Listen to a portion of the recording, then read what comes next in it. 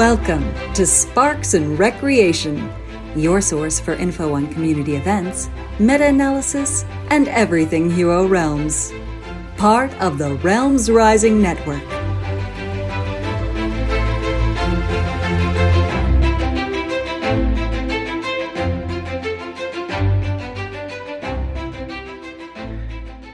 Heroes of the Realms, welcome back to your favorite bi-weekly Hero Realms related podcast that talks about community events and everything Hero Realms. Sparks and Recreation. I am your host, Matthew Jigma Linkba Rooks, joined as always by the SNR crew. First of all, joining us as always, the co-host with the mostest, Tim Agency 13 McKenzie. How are we doing today, amigo? I am doing pretty good. It's been a busy couple of months.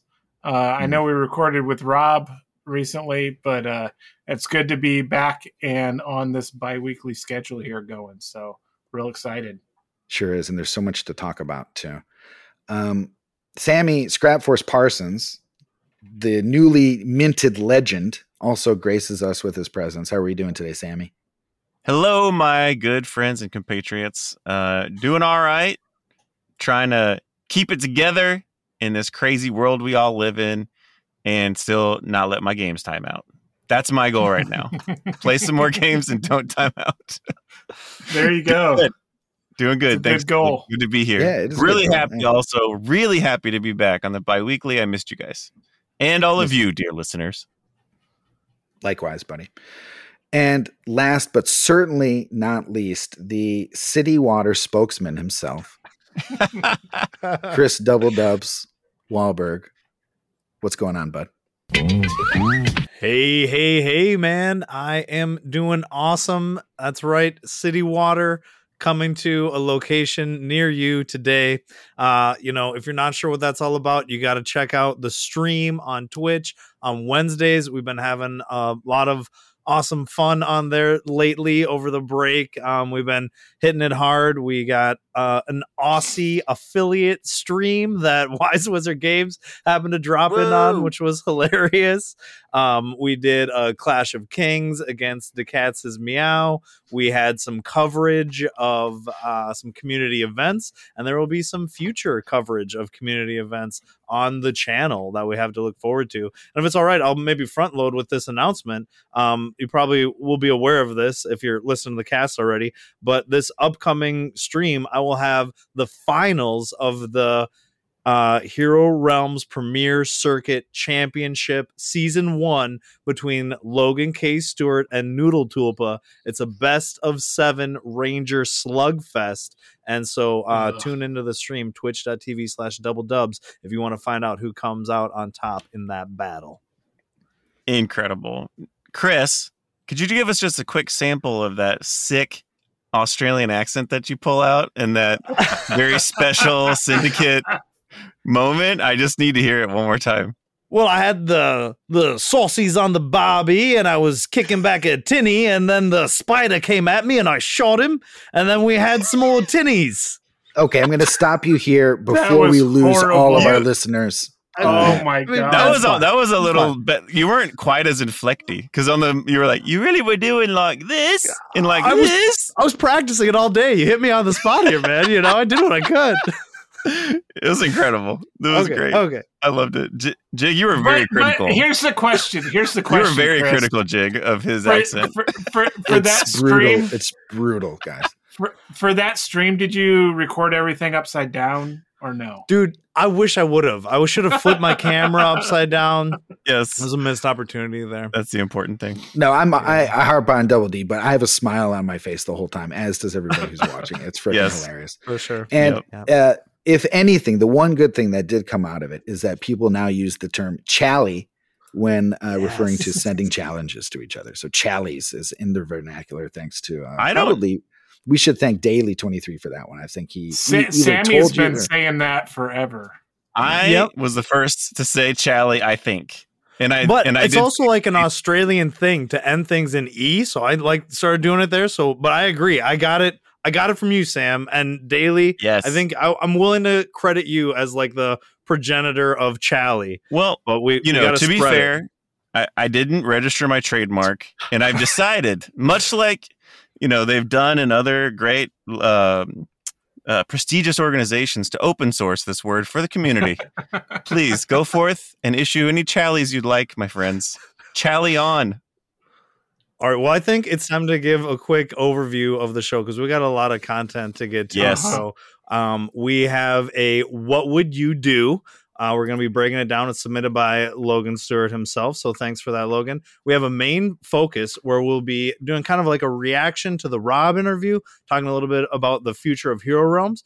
We're going to do a card talk segment that looks at dungeons and how some of our opinions and perspective has changed. And then we've got a really nice community roundup segment planned where we will be just going over so much that has happened since the last time we had the cast. So I'm going to kick it over to Agent C13 for a shout out from the patrons. Go ahead, Agent C13. So we want to say thank you to all our patrons again. And we have had a new patron, Warden Slayer, that signed up. And Jay Dodds from the Discord sent us a donation for the work that we do with Hero Helper and the podcast. So thanks to everybody that's already donated or is a patron, but especially those two that in the recent couple of weeks have decided that they think what we do is worth a little bit of their hard-earned money. So we really appreciate that, and thank you very much. Woohoo! Thank you guys.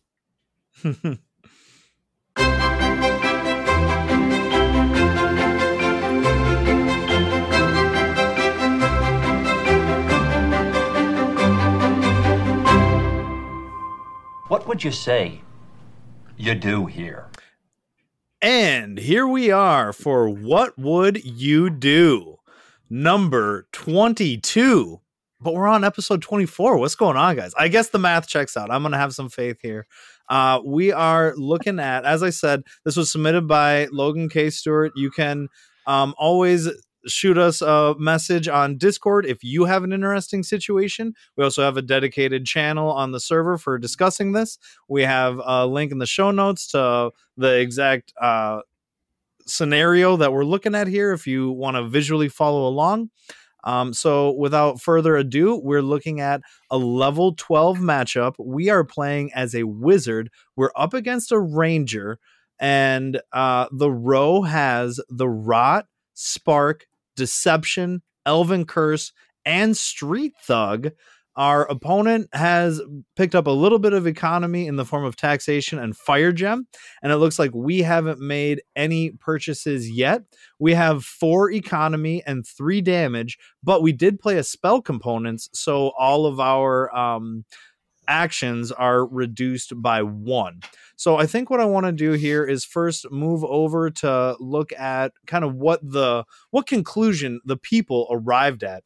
And in what might be kind of first, well, maybe not. It looks like Spark and Curse are tied, but I'm kind of assuming that viewers are voting like that we should take both here. Would you guys agree with that? Yeah. So Yep. by a sizable margin, the community has agreed that we should be keeping these damage cards away from the ranger. Let's go ahead and read what the Rot has to say. Buy Spark, see what flips. If nothing good, buy Elven Curse. You want to hit that ranger with as much discard as you can while also keeping that stuff out of their deck, lest you be the victim of a discard too. Zembu pointing out, bad news is the ranger gets Deception, but that means that you get the Rot the following turn. And then Daily 23 chiming in to say, yeah, I agree, Spark, then Curse. So it is a really interesting one here because those are some really premium actions. Those are some of the best actions that you want to see right there on that row. And Deception, we know that the ranger can do some really powerful stuff, but I am going to side with the logic of the community in that we're a frail wizard. We cannot let the ranger have that much damage on us. And, if we get this much damage, we might be able to get that cloak deactivated pretty quick and be able to put some pressure on them. And we'll get a copy of the rot. So when all the dust settles, if we have all those damaging actions and they have a copy of Deception, I'll take my chances with that. Let's hear from the next person. So,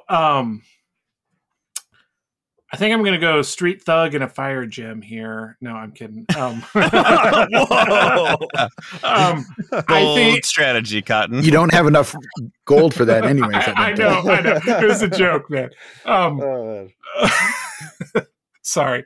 I think the Spark and Elven Curse is a good way to go. Especially you see in your opponent's deck that they have 3 gold, a Horn of Calling, and their Pathfinder's Compass. And an arrow as like the 6 cards left in their deck. There is a chance they would not get Deception. Although I guess if they fired off their ability, it's pretty much guaranteed. But if they play that Pathfinder's Compass, they're flipping their deck without Deception in it, and it's going to miss that shuffle. So, wow. Yeah. So that's not that bad. So definitely, I think I'd go Elven Curse and Spark and hope that they flip their deck by Deception and leave me rot. Honestly, that would be a great outcome for me as a wizard here. So I think that's the way to go, as many people have already said. Okay, before the next person goes, I think Matt wants to go. Would you be willing to try to make a case for Deception here? Who? Me? No. Matt, yeah. Can you try to argue for the Deception? Or did you have a different idea? No. And I do have a different idea. idea. No. Okay. I would actually go with Curse here first. Grab that for 2. I'll still have 2 gold left over, and I can use that for my channel. And I want to channel here. I actually want to start cycling through my deck so I can get closer to that first shuffle. And the chances are quite good that I'm going to get at least 1 gold with that channel, and I can use that to buy the Spark with. And that way, now if I have really shitty luck and I pull both of those Sparks, of course I'm going to be sad and I'm going to miss out on the Spark, but I'm willing to live with that just to heal myself for that 1 extra hit point, start cycling my deck to get a little bit closer, and end up with both Curse and Spark. Probably that's what I would do. Well, and I think it's worth saying too that because I was thinking the same thing actually, Matt, and it's worth saying that like then that leaves you with 4 cards in your deck, and you will be shuffling those both into your deck, almost essentially top decking these 4 cards that are in your deck, which are like the amulet for 2 gold, the cat, a gold, and 2 sparks. You're basically top decking them out of the next group, right? They're missing a deck cycle, which is great. Yeah. And you're really making that Spark Curse combo way more likely to happen without having to do any. Yes. And actually, this guy doesn't have any. This guy has gloves, so he doesn't have the robes. So that would definitely be the pro move, I think. I'm on that train with you, Jake. Yeah. I know I said Curse and Spark, but I didn't talk about how you'd play out your turn or whatever. But that's a great way to do it, as Matt said.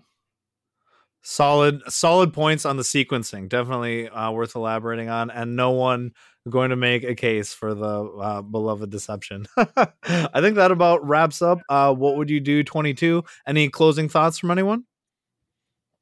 And with that, we'll take it over to the main focus. I would just say, if you want to submit a what would you do to us, PM one of us on Discord with screenshots of your deck, your opponent's deck, your discard, your opponent's discard, and the board state, so that we can have all of that. So that would be great. The more information, the better. Yeah, if you share it in the channel, it may not ever get on the podcast or whatever, but if you send it to one of us, we can make sure that it gets added to the list and we talk it through on the podcast.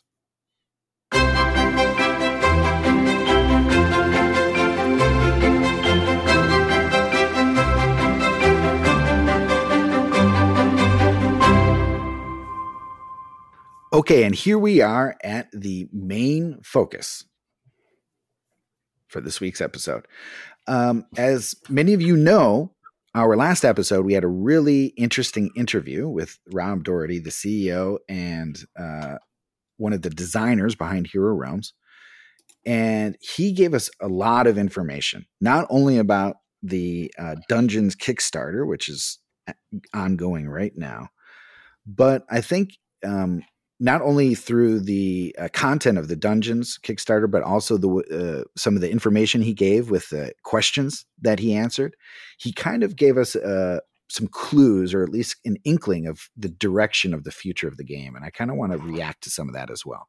So we're just going to go through a few different points here that came up in the interview, react to it, give some comments, and think about also kind of the far-reaching implications for the future of the game as well, which I think is a pretty interesting thing to talk about. We're always thinking about it and talking about it, and we've actually gotten some information from the guy who makes those decisions, so it'll be interesting to delve into that a bit. Okay, so let's just jump right into it. First of all, this is actually towards the end of the interview, I think, and it was Tim who asked him about it. He was talking about the balance, or maybe Chris, you might have touched on this as well, but about the game testing and the balancing, the play testing and the balancing. And Tim specifically asked, I think, like, are you just looking at the larger data? Are you looking at the larger winning percentages of class or character versus character? Or are you actually looking at like different builds and different levels of play and like high level players and like competitions and stuff like that as well? And Tim, how did he answer your question? Which was a great question, by the way. Basically, it's more the overall aggregate stats for the class matchups, which gives you a decent idea of balance, but at least for me personally, when you have two really good players that are playing each other, the flaws in the balance really stand out, and you don't get that when you look at it in the aggregate. And so by kind of saying this is how we look at it, and for the overall player base, I think looking at that overall number is a good way to go. But you can still have really good players that will min-max their characters and all of that stuff that will skew those numbers even more. Because, like, for instance, they were talking a little bit about like the fighter versus cleric or the wizard versus fighter. And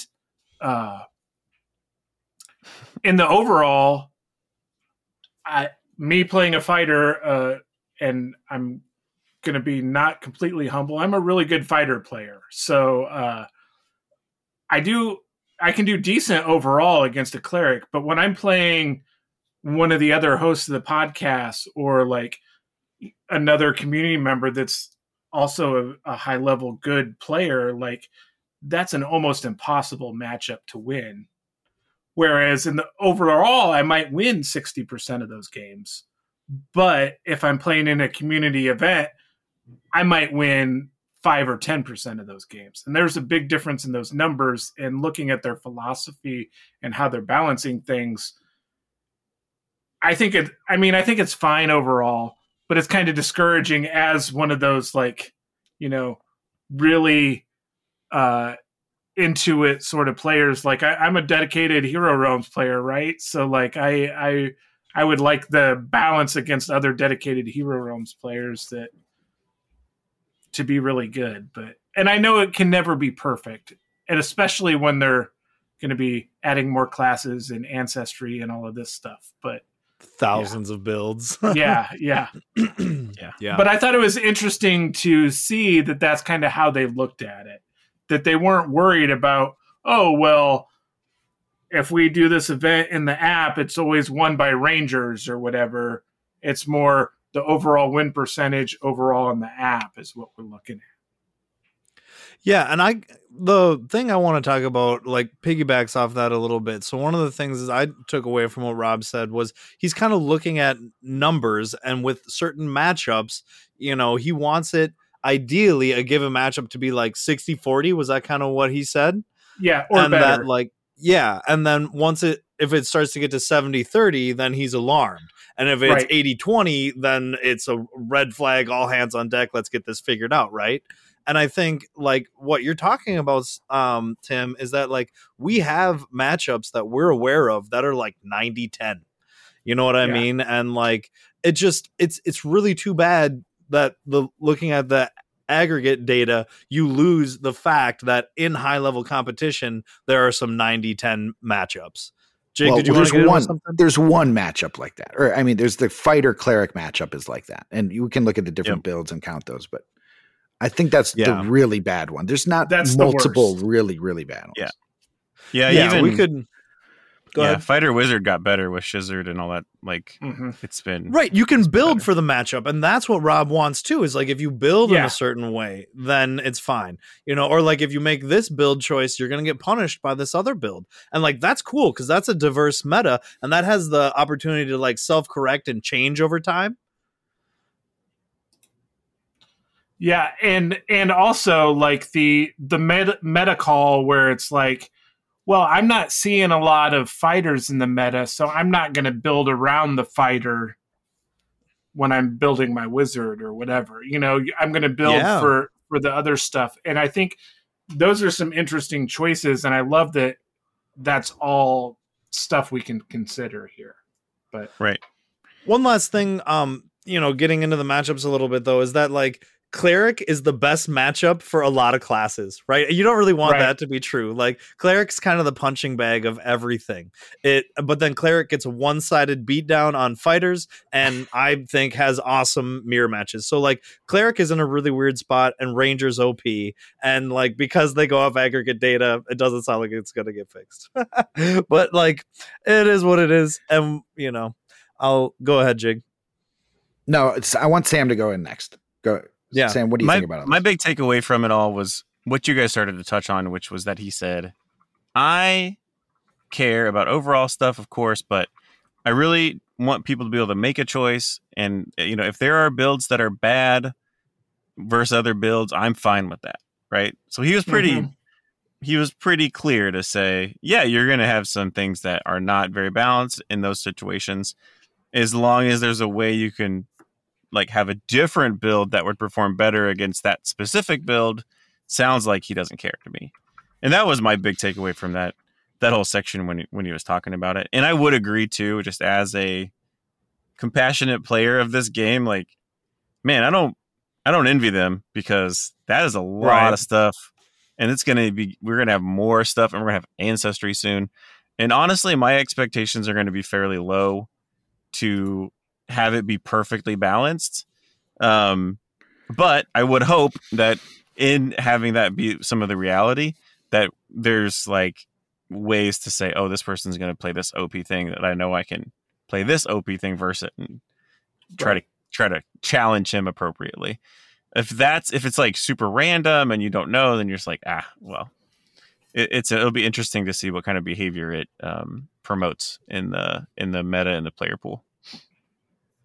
Great points, guys. All right. Now, I know Tim has at least one final thought. He'll probably have a few more after listening to me, but I have a few thoughts on this. And this is a complicated topic. It really is. But I think it's really important, and it's something we talk a lot about in the community, and frankly, some people worry about quite a bit in the community. And Rob's answer to the question actually gave me some clarity that I'm actually willing to live with, and it kind of puts a certain idea to rest, and I'm happy with it. All right, let me explain why. Okay, so Tim really aptly mentioned about the problems of high-level play, and how we're going to find ways to exploit advantages, or weaknesses in other characters or matchups, et cetera, right? I've come to the realization, I think, the slow realization, that this game is never going to be perfectly balanced. They're never going to have it balanced to the point where all of the characters have a perfect chance of against all of the other characters. It's just not going to happen. The other thing is, they're still like developing this game. We have been worried about level 12 for a long time. I am the poster boy of bitching about the plight of the wizard and how weak of a standpoint the wizard has. And then we get to level 14 with the new treasure upgrades and the dungeons cards, and like wizard is kind of ascended. Maybe not to the top, but pretty darn close. And it's hard to tell now, but it's great. Now, X amount of months from now, we're going to jump up to level 16 and we're going to have more treasures. And it might be enough. Maybe it's the cleric's turn to jump up to the top and enjoy their moment in the sun, you know? And you know what? That sounds freaking awesome to me. It does. I like the idea of a game that's constantly evolving and developing and changing, and is going to have different metas and is going to have different characters who have their moments in the sun and or are punching bags for a little while. And if it's constantly evolving, and as long as they're doing it in a way to keep it interesting and to keep it fun to play, I'm still along for the ride, guys. And it's not perfect. It might not be what I had in mind at a certain point, especially in the beta. I was really hoping for what Tim was kind of this ideal of a perfectly tuned, not perfectly, but a highly tuned system for really good players that could play at a high level and have some really, good stuff. And I think you could do that, but it might actually come at the expense of alienating more common players who aren't playing it as much. And you're plugging one leak on the dam and another problem is popping up, right? And he's aiming at kind of the aggregate data, getting the common player, quote unquote, to enjoy the game at a reasonable level. And you know what? That's fine. And us, and I hate to sound elitist, us high level players at the top of the player pool, but it sounds like that and I apologize, but we're just going to have to deal with it, but we'll still have fun because we're all playing with the same stuff and we're all going to take advantage of that stuff. Right. And right now Rangers are winning all the community events and that's or the level 12 stuff anyway. And level 3 or everything. Okay. But that's going to change. Once it goes to level 14, it's probably going to change. Right. And once it gets to 16, it's probably going to change. So this is kind of like the slow enlightenment I've had. And once you accept it, you're like, you know what, that sounds awesome. And once the game adds, and we're going to talk more about this later, but once the game adds tournaments and the weekly arenas, and we can unlock foils by beating people or doing challenges, like that is going to keep me invested in this game, trying out the new characters and the new cards. And I see myself playing this for a long time. Yeah. And once you kind of accept that, I think you can really enjoy the game again without having these kind of unmatched expectations. Those are my 2 cents on it. I think those are some really great points, Matt. Absolutely. And I'm not saying that their philosophy on this is bad. I'm just saying it can feel bad when you have your pet class and it's not doing too well and it's the punching bag. But like you said, level 14's coming. After that, ancestry packs are coming. After that, dungeons and new classes are coming, and some of this may be way down the road.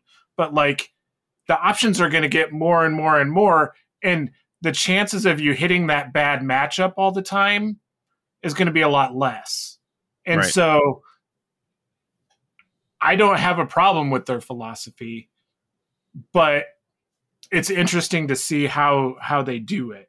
And so knowing that it's the overall look at things and not just like, oh, hey, we look at these community events that are all being won by Rangers. Although you look at it, we also have community events that are, this is just a fighter joust, or this is the HRPC wizard event or whatever. We have stuff where people can really shine with those characters by doing that stuff. Or we have events like Highlander or King of the Castle where you don't use certain stuff.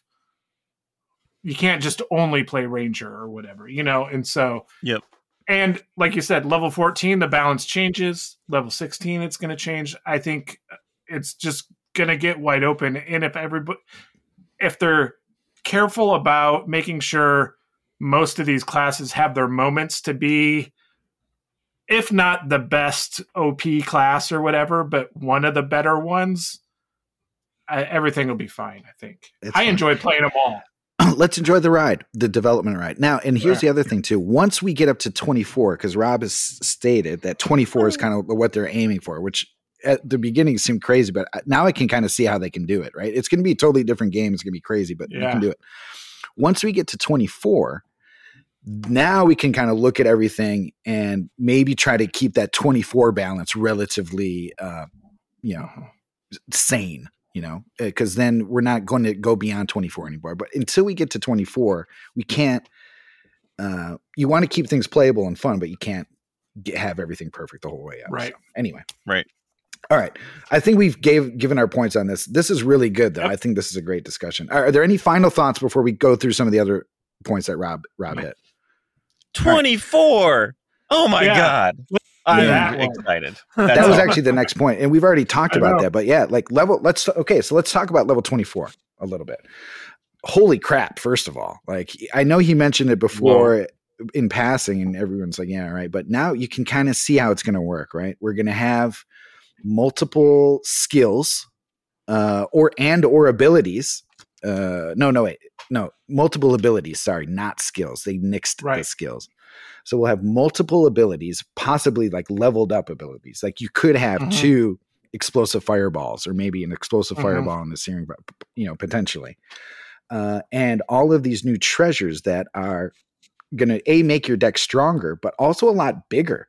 Like once you get to level 16, your deck's getting pretty thick, depending on what you choose, right? But anyway, but this is awesome. Like, cool. Like, the game is changing. And by the way, there's nothing that prevents you from choosing the level you like to play at and playing with your friends that way, or making an event, or doing a tournament at level 14 or level 12 or level 10 or whatever you like to play at. Anyways, I'm excited for level 24, and it shows just like how much room for growth and development and stuff there is ahead. One thing, when I look at it going to level 24, and I think, wait, all these classes are going to get cards that either give them more economy or more damage or whatever, more draws, all the stuff that the game does, right? We're just going to get more of it. These games are going to be so fast, right? But then I'm also realizing, well, we have health upgrades too. So like that's going to extend it a little bit. Like I look at in the beta at level 14, you can get 2 health upgrades. So for like the fighter, that puts you at like 78 health. I know it's a lot less for the wizard, but like the barbarian that's in beta right now, like it's even higher because it starts at 62 and it's 10 hit points per upgrade. So it'd be 82 if you get both of those. Like, nasty. Yeah. That's an extra 20 points of health. Extends that game a couple more turns for sure. So like by speeding it up with your abilities and your starter deck being better by having more new cards, but it's also, like you said, making your starter deck a little slower by adding more cards into it too, depending on what you pick. So it'll be really interesting to see how that balances out at 24.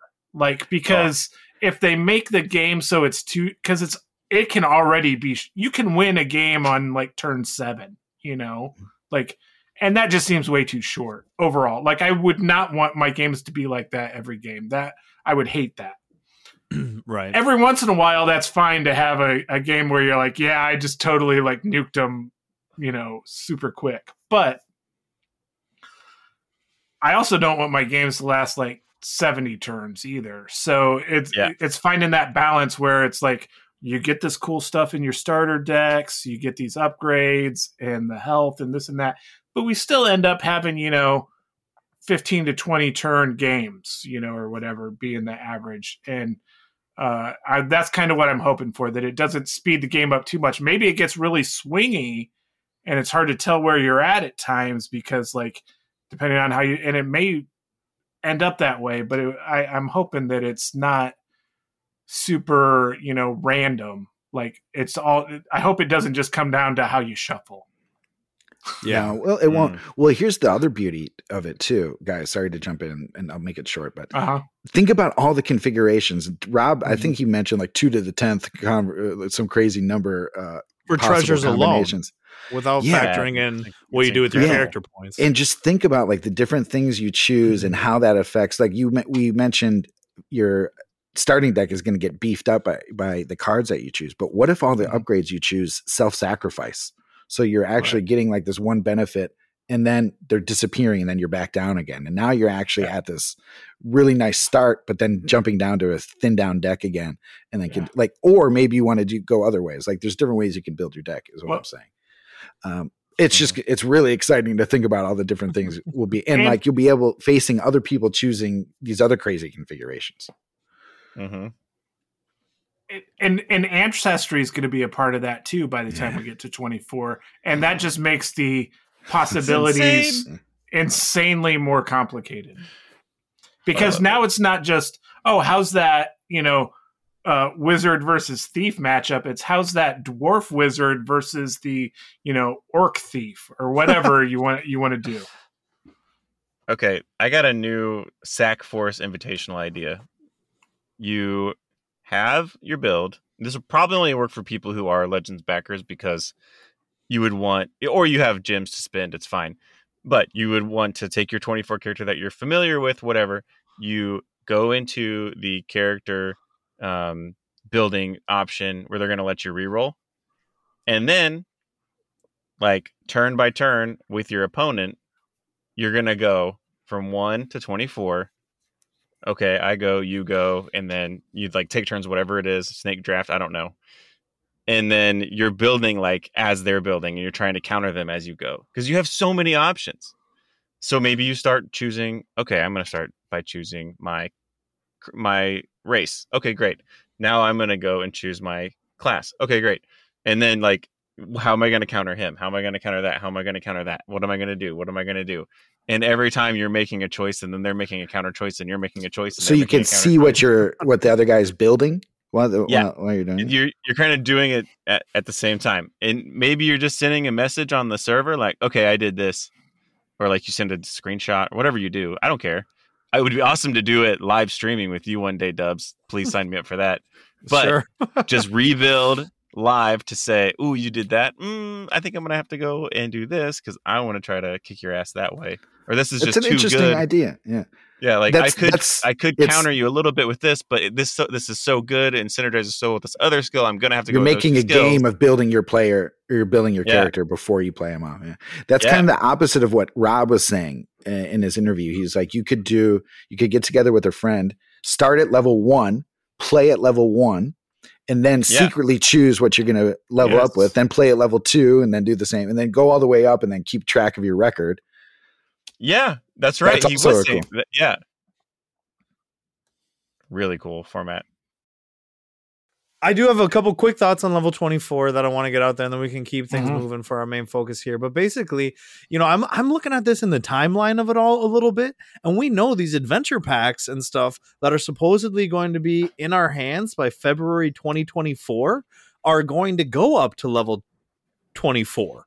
Right. Which means that like they have to be finalized and go to print by some number of months prior to that. Well, and so it just makes me wonder, like, how balanced is the road to 24 really going to be in its first iteration? Because I don't know if we'll have a chance digitally to play that. The Dungeon Kickstarter says estimated delivery date, February 2024. Yes. Oh yeah. I'm sure it won't be.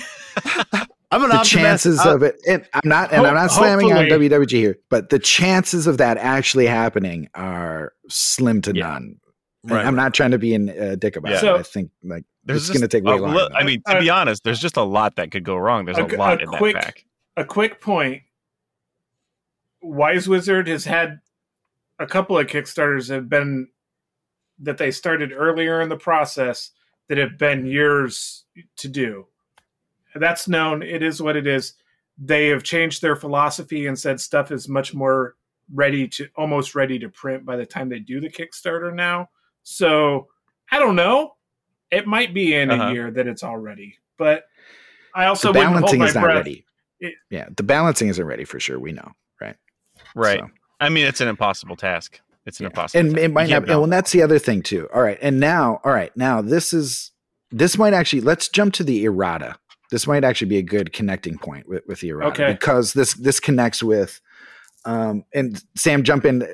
Oh wait, do you have something before we jump into errata? This just really quick. I wanted to remind everyone that basically Rob had said that we have is it the quests, adventure, like whatever it is. There's 13 of those, and that was sort of like in line with the first 13, 14 levels that were out right now. But first 12 leave levels. us first 12, right.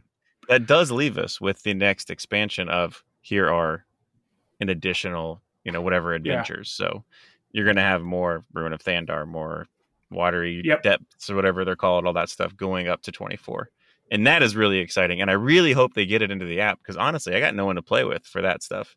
They're not. They said they're not going to. He said in our interview, I think even, that Watery Graves, Ruin of Thandar, and Lost Village will not be in the app. The cards and upgrades for the characters and stuff will be in the app, but like the actual campaign bundle will be different. Yeah. Okay, and we're going to talk about the model that things are going to release in later. All right, but first, because this connects to level 24, because we get into this kind of thought prison here, or like this conundrum where they're balancing cards now.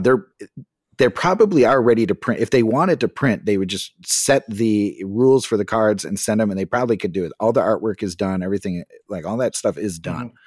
But the balancing isn't done. That they haven't play tested it, and that's what they're going to use the beta digital app for. Okay, which is great. By the way, kudos to them for doing it like this. Now, here's the thing. So cool. Like, we're going to do this over the next X amount of months. Hopefully, they'll be happy with it at a certain point. Lock it in, print it, and then ready to go, right? But the game is still going to keep developing.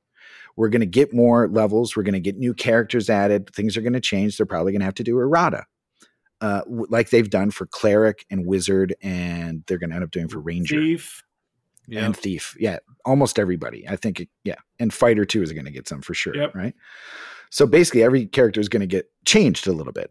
And as the game continues to grow, there's going to be continuous changes. Now, here's the fun. Now, this is the conundrum.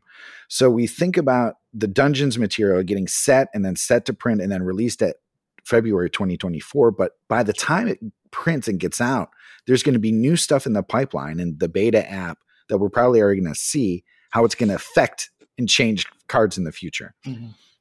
Basically, what this means is there's never going to be like a perfect printing of all of the cards that are up to date and not errated or haven't been updated. All right. There might be well into the future after we get to 24, right? But we're way far away from that. So this brings us to the point of errata cards. All right. And this is it's an interesting problem for Wise Wizard Games, because they're doing this kind of ambitious style of creating a game that's constantly changing. That's I like, by the way, it's fun to play. We've already talked about that. But in the print version of the cards is always going to be a little out of sync with what's happening at the cutting edge of the development of the game, right? So what should they do about the errata? Tim, what do you think about this? So I want to say real quick, since the Kickstarter's going on and there have been a bunch of people talking about the stuff that's been errated from the app already and whatever, and why can't we just get those cards? There was a question, can we, in the frequently asked questions for the Kickstarter, can we get a pack with just cards that have errata? And the response is, sorry, no. This is because over time, I don't want there to be a million different errata packs, like Matt's saying. It would add to their cost, logistics, all kinds of stuff. Hero Realms is a living game with countless plays on the app and more cards, characters coming over time. But basically, they say this process will never be done, and done is in all caps. There will forever be the latest version of cards, never the final version of cards. And so, I like that they understand that with the way that they're doing stuff. They're not dumb and just like, well, we're doing this errata now and then everything's good. Like, stuff is going to change. Like you said, they're having these adventure packs that go up to 24. Well, we're not going to be testing up to level 24 before those are printed. Like that stuff's not going to be in the app and whatever. We'll be testing like the Dungeons cards, and those are going to be balanced and whatever, probably before they start printing all the Dungeons cards. But all the stuff going up to level 24, that stuff's a lot of that could change. Who knows? Like they already, I think, changed one of the upgrade cards for level 14. I don't know. I don't remember now. But like, I do like that they realize that it's like, this is like a living thing. It's a living game. It's not a static game. And you're going to have to deal with it. Yeah. And how do you deal with it, right? On the paper version, you either play what you have and just accept it, or you agree to take what's being used in the digital app and just play it that way. And if a lot of these changes are to the skills and abilities anyway, you don't need to make cards to put in your deck and shuffle. These are cards you're just using in front of you. So. And they said when they print, or reprint old stuff, they will probably update those cards. So they would be available in whatever, like if you wanted to go buy a new fighter deck, you could have it or whatever. But I think the only thing that would make sense would be to come up with something. If they want to sell it, great. If not, just, like you were saying, Tim, like you'll just put something into a card sleeve. Mm-hmm. So come up with a pack of blanks people could buy. Here are some cool blanks. Maybe you can put it over the card itself. Maybe the card slips into it. And then there's like dry erase. You can just write onto it what you want, what it needs to say. You know what I mean? Like something like that. Like that's the only thing you can think of. There's lots of things you can do. Rob is totally right. Like it's a living game. Like they're going to be a million cards out. They're Make not going to PDFs available. Keep an up-to-date PDF that they can download online and use that way. That's fine. Here's my last thing I'll say on this. I see people complaining on the Kickstarter comments about why don't you add the errata to the Dungeons campaign? All right. I get it. I understand you want errata cards, but this stuff is not, the Dungeons campaign isn't going to be printed for over a year from now. So by the time you get the errata a year from now, there's going to be new errata that you're going to want at that point too. Like it's going to be a never ending cycle that you can't escape from. So I just don't understand. They're dealing with a lot of stuff with the Dungeons Kickstarter, and it's good to voice your opinions and ask for stuff. That's how you get stuff you want. I'm not just saying don't do that, but like the stuff asking for errata with the Dungeons Kickstarter isn't probably the best way to be asking requests for a WWG. It's like a choose your battle situation, and that's not a battle worth choosing. I agree with that. The other thing too that we have to keep in mind too is like, I think people that are into board gaming, a lot of them, not for everybody, obviously we're all different humans and we have different things, but I think a lot of us are kind of like have a completionist and also a collector thread that runs through that community that's pretty strong. And this kind of shit just drives people like that crazy. You changed a card? I already have that card though. Now I've got to get the new card. What the hell? That's why people are mad about the dividers being expensive, and that's a whole tangent we don't have to go into, but they feel like I got to get all the dividers and they don't want to, the dividers. Oh my God. Boy. We don't need to go into like all of that stuff or whatever, but I do like they plan on having an errata list on their website.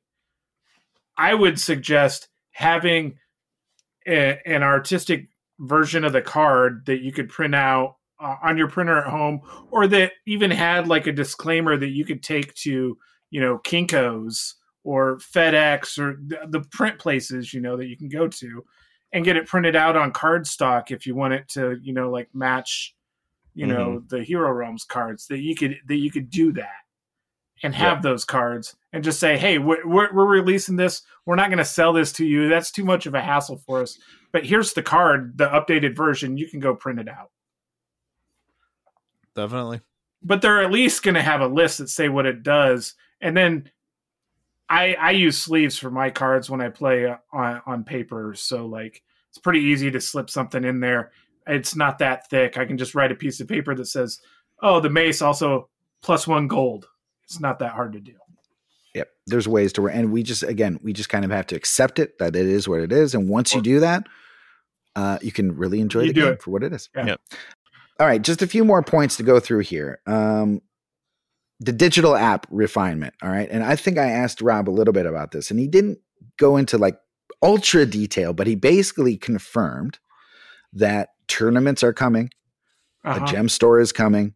Respecking characters is coming. He mentioned arenas. He basically said, and I'm paraphrasing, everything that's in the Star Realms app, we're going to bring over to Hero Realms as well. All right. So and we have arena challenges and foil unlocks and et cetera, et cetera. And there's going to be specific stuff like the respecs that isn't something that would apply to Star Realms. That would be right. Extra stuff. Right. But everything, at the very least, everything that's in Star Realms, including tournaments and weekly arenas, which by the way are freaking awesome. They give you different ways and they bend the rules a little bit, and you face off against players, and you can unlock foil cards to add to your deck that look cool. And it's just a fun way to keep you interested and engaged with the game. Every time you play that card, it turns to the foil version, and you get to use that in the app. It's nice, and you feel accomplished with your cool collection of cards. It's a lot of fun. Now, this is great news because it means they are polishing up and adding functionality to the actual digital app, which is still pretty bare bones as of this recording. But it's good news that they're either working on it or it's really close or soon, or trademark, as Joel would say in the Discord. It's coming down the pipeline, guys, and it will help to retain player engagement. It'll keep the kind of community vibrant and bustling and give us things to talk about and play for. And anyways, I was just really happy to hear about that. What are you guys' thoughts about this? I think it's sweet. I never played the arenas in Star Realms and stuff like that. So this idea of like a weekly thing that gets you foils and it like is cool formats and like it'll open up the strategy of like, how are you guys approaching this week? Or like, oh, I use this build of cleric and I did it on my first try. Oh, I've been losing with thief over and over. Maybe I'll give that a shot. I think it creates a level of like engagement and investment and keep people coming back that I think it's all win-win. I think, let's get it in as soon as possible. So I'm really excited at that prospect. Did anyone have anything they wanted to say about the arena or tournament or anything? I guess release schedule is something in the back of my head, but maybe we're not quite to that yet that I wanted to talk about. Yeah. I think I covered it. Do you have any reactions to the arena stuff?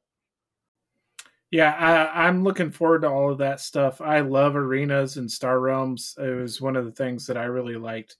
And it takes a different skill set than just the normal game because it twists one of the rules and it changes every week. So somebody that can think about how the game plays and how is this one change going to change how everything plays, like, yeah, and the way that the arenas work is if you lose twice, you're out and you have to start over, and then you pay gems or whatever for it. So, but you have to win 6 to complete it. So if you can make it to 6 wins without losing twice, you finish the arena, and you can do it more than once. And you unlock a cool foil card that you can only get by doing that. So it's kind of like a badge of honor for doing that. They do have like a way to purchase the foils with. I think they have coins and Star Realms later, yeah. Like, and you might be able to get it might be the avatars, that certain avatars, and that's the other thing. There's presumably going to be some really cool avatars that we can unlock for our, like. Can you imagine just adding extra wizard or clerics or rangers? Like, it's gonna be fun to do all this stuff. Good. It's little stuff like this that again enrich the game and keep us engaged with it. Yeah. So the kind of the last part of this that we were talking about is kind of the stuff that they've said is upcoming for the app and an idea of a release schedule. So what have they said about that, guys? Rob didn't give any thing. He didn't say this is going to come out this year and this month, of course, but he gave like a general idea of like how they're planning to release this stuff over time. Chris, how is your memory on this stuff? So I think he said that they're going to do a bump of 2 levels, and then they'll alternate that with some new cards, like a new expansion or a new set of like market cards. And then they'll do another 2 levels. Like the Call to Arms expansion in beta right now. Yep. Mhm. And then they'll do another 2 levels, and then they'll do another, set of cards. So it'll be like things that change your character, and then things that change the cards you play with, like kind of back and forth like that. And I think what I remember him saying was, I think they're going to do the Call to Arms in level 14, and then they're going to do Journeys, and then level 16, and then Ancestry, and then level 18. And it's going to be like a long time before Dungeons is actually like in the app, right, guys? And like that Yes. is kind of depressing and weird and surprising to me, because they could just like hit a button, it feels like, right? Since it like all exists in the beta, like they could just hit a button and make it exist in the production side. So like it would take some amount of like self-restraint to not just hit that button and make it exist in both places. Okay, I think they're probably going to try to time the release with a physical release of Dungeons as well. They might not want to do the production before that, right? No, right? No. Tim says no. I think that's what I thought too, Jake. So the stuff, in how I understand it and how it's worked with their other stuff, their cards are going to kind of release in the same order that they release physically. Mm-hmm. So we're going to have, we have our base game and the character packs now. Then they're going to have that first Kickstarter promos. Then they're going to start doing like the Ancestry and Journeys and that sort of stuff. Mm-hmm. And then after all that's done, then it's going to be time for Dungeons, Watery Graves, all of those sorts of cards. Watery Graves might actually come before Dungeons. It right? might. Yeah. They're going to release at the same time. So when that stuff all releases at the same time, they kind of decide how they're going to put it out. Got it. Right? Yeah. Yeah. Right. So it's a little counterintuitive because we're beta testing Dungeons right now in the digital app, even though it's not going to be released for well down. There's going to be other stuff that's going to release before that we haven't even seen yet. Right. So that's just something to keep. But this is another reason. If you really like beta testing, you want to play with the Dungeon stuff quickly, it's a good reason to get the Legends Backer beta access, because you'll get it basically like a year and a half or a year plus before it's ever released. They're going to put Ancestry into beta, right? I mean, I'm sure they will relatively soon. Stuff, yeah, relatively soon. Yeah, is what he said. Yeah, because they say that's the next thing after Call to Arms, and the Call to Arms is in there. Well, so Ancestry will be in production before Dungeons will. Right. Right. Right. And another thing too I want to say here is, and I don't know exactly how they're going to do it, but they're not going to actually release like the sets that are released in paper version won't be in the same format in the digital app. So like the Ruin of Thandar won't be released like that. It'll be released as separate character upgrades and then probably market card expansions that you pay separately for that account for those expansions, but they'll be bundled differently. Mm-hmm. Mm-hmm. I think I've got that right. So we're going to get all of the content that's in the paper, but it's going to be organized a little differently, and it's going to be released probably in these different little trickles where we're getting character upgrades first and level upgrades, and then we're going to get some market cards, etc. So it's kind of cool. And at least in the first one that they have said, it's Call to Arms and the level 14, which is, I think those upgrades are from Watery Graves, I believe. Yeah, they are, which is interesting. So like there's a weird way they're balancing all of that, and sometimes it's with that one, it's a small set of like 20 cards, but it's much more about going to level 14. Well, actually, in thinking about it, if the two, if Ruin of Thandar and whatever the other campaign is, I can't remember the name of it, but if those two are already out now, then it would kind of make sense that, Lost Village, thank you, that, Watery Graves would be next, and then they would go Dungeons. So interesting. That's very interesting. I love it. So we may get like some of the Dungeons upgrades and stuff before, although no, I guess that's still only going to go up to about the same level, right? Yeah. So we're speculating here, but the main takeaway is they're going to be releasing like these trickles.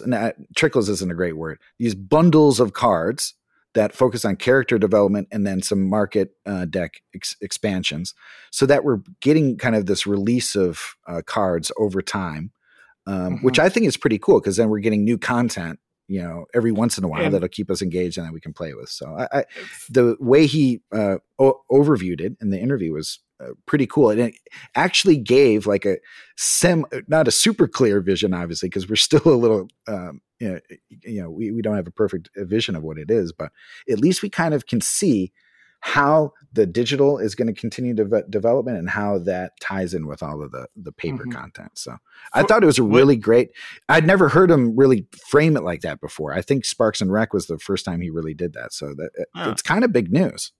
That is kind of big news. That's true. Now, Jig and Tim and Chris, if you guys have played the app more than I have in Star Realms, how do you think they're going to do that? Like for our non legend tier listeners, what should they expect?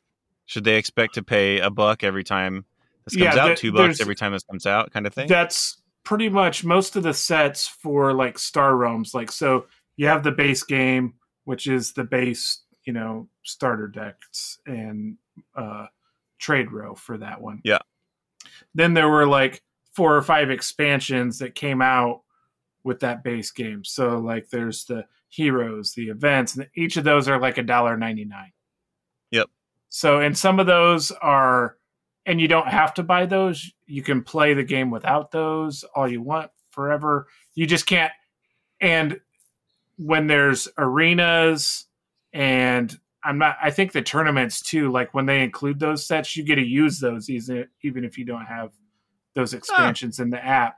But you can't play ranked games or challenges using those if you don't buy them, basically. Okay, that's awesome. And they don't drop like 4 of those expansions at once. Usually they'll do one, and then a few months later they'll do another one, and then a few months later they'll do another one. So it keeps getting new content, and it's a little bit at a time. So it adds something new, but it isn't like this huge until like a new base set drops, and that's a whole big change. Then you have like a whole Kickstarter, right? That's awesome. I think that's really good to keep in mind too, because I am assuming, we can't know for sure, but you can assume, based on past history, that that's similar to how things will kind of release as well. Cool. Yeah. Cool. All right, guys. I think this, by the way, awesome discussion. And it helps. It went long, but it helps me kind of to unpack all of the stuff that he said there, because there's a lot of info that he gave us. So it's good to kind of sit down and digest it with you guys. All right. That wraps up this episode's main focus. Up next, we're going to head into Card Talk.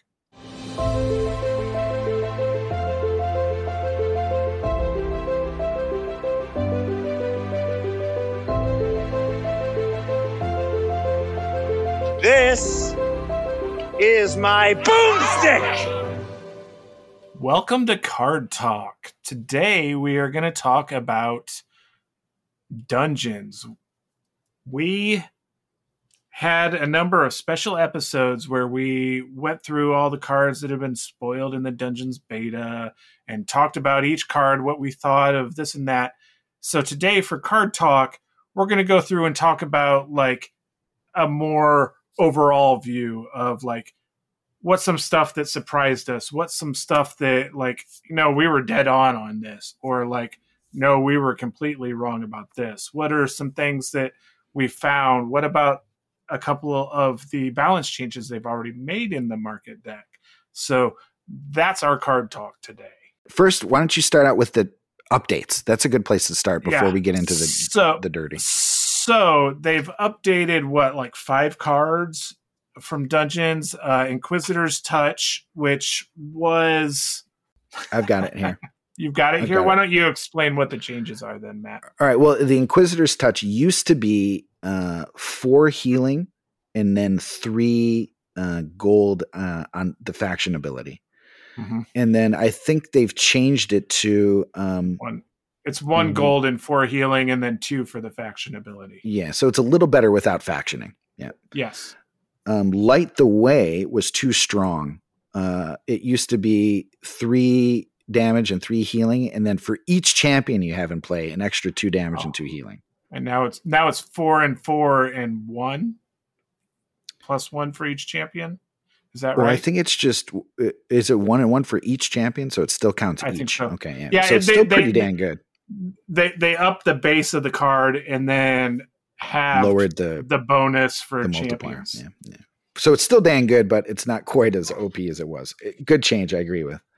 Wild Charge used to be 7 damage plus 3 damage for each other wild card you have in play. But they've changed it so that you can only get a maximum of plus 3 damage total if you have 3 more wild characters in there. Is that right? So they did the base damage, and then if you faction it, you get plus 3 damage, and if you double faction it, you get plus 3. So they limited it to 2 basically, whereas before it would be unlimited. All right, so it's 13 maximum damage now. Right. If you double faction it. Okay. Yeah, which is still redonkulous. And this and Full Moon's Call are now double faction cards, which is new to Hero Realms. I didn't even recognize it. I was like, "What's the symbol, Joel? What did you post here?" I knew it from Star Wars. Was like, yep. I thought they like screwed it up when I saw it small, and I was like, "Oh wait, no." It's an awesome, yeah. It's a really awesome mechanic. It's just paying you for, rewarding you for going deep into a color. Full Moon's Call. Now, Tim, you said, all right, so this is 6 damage, or the original version was 6 damage. Draw a card for each wild you have in play, and the nerfed version is that it's the 6 damage, and then you draw a card when you faction it, and when you double faction it, you draw another card. So it's limited maximum to 2 draws. Yeah. So instead of I have 15 wild cards in my deck, if I played 5 of them and I keep drawing these wild cards when I'm drawing the cards from it, that I could draw 15 cards, it's only going to draw you 2. I think it actually draws off itself and has the faction ability. Yeah, so I think and it has a base 3. draw too. Yeah, it has the base draw and the 6 damage or whatever. Okay, so it's 3 max. Yeah, but which is still great. Yeah, I mean, they just limited the bonuses of those 2 cards to 2 bonuses instead of being able to get way more, which they needed, to be honest. Yes. That is the highest draw of any card, isn't it? If you double faction that, then you get 3 draws. There's no other card that can get you 3. It's Word of Power gives you 2, and that's not without preparing champions. Yeah. But, next is Pit Trap, and this was originally 6 damage, and whenever you stun a champion, you get 2 extra gold. Which, holy cow! If you were able to knock off a couple champions, was awesome. But now I think it only gives you it one time, right? Once. Yeah, so you can get a maximum 2. The first time you stun a champion, you get 2 gold. Yeah. Chris, what do you so guys, when I played Pit Trap before and I was like stunning champions over and over, I would always imagine the sound in Mario when there's the bricks that could get more than 1 coin. I'd be like, in my head, I'm like, ding, ding, ding, racking up the money. And now in my head, I just make one sad little ding. That basically sums up what happened. By the way, everyone, I will put the updated images of these cards in this episode's show notes. I'm going to leave the past ones there because it's a good record of kind of how the cards initially came out, and then it'll be cool to look at them later. But I'll link the new images for these updated cards. So we should actually talk about what we think about we just talked about what the changes are. A quick reaction to the errata. I have a couple things to say. Of that. Yeah. So I think every single one of these is a good change. I like Inquisitor's Touch more now, especially because I wasn't usually factioning it. So like getting the 1 gold from it as a kind of a bonus when I'm not factioning, much better of a base ability. Light the Way's base ability is better. Now, granted, if you have that big champion wall, it's a lot worse overall. So like I like that balance of it. The Wild Charge, Full Moon's Call both needed that nerf. Like that's, I like that they limited that. They're still super good and super. I mean, I still want to buy those cards every time they're up, but they're still A cards, right? All of them are still A's. Yes, and Pit Trap was another one. Like I didn't think that was like too crazy broken usually, but like it would have its moments where it could be stupid. but yeah, I think these are all really good changes that just help bring stuff in line a little more. Mhm. I'll go next. I think that I'll echo what Tim said. They are A+ changes. Wise Wizard Games showing why they are the wise wizards making games here. I think it's good stuff. I will say I like how visually Wild Charge and Full Moon's Call are cleaned up quite a bit by like having the mechanics work this way with the faction and the double faction. It's a And nice icons, clean look yeah. that simplifies it. Yep. So Cut down on the text and I- use icons is always good if you can do that. Yeah.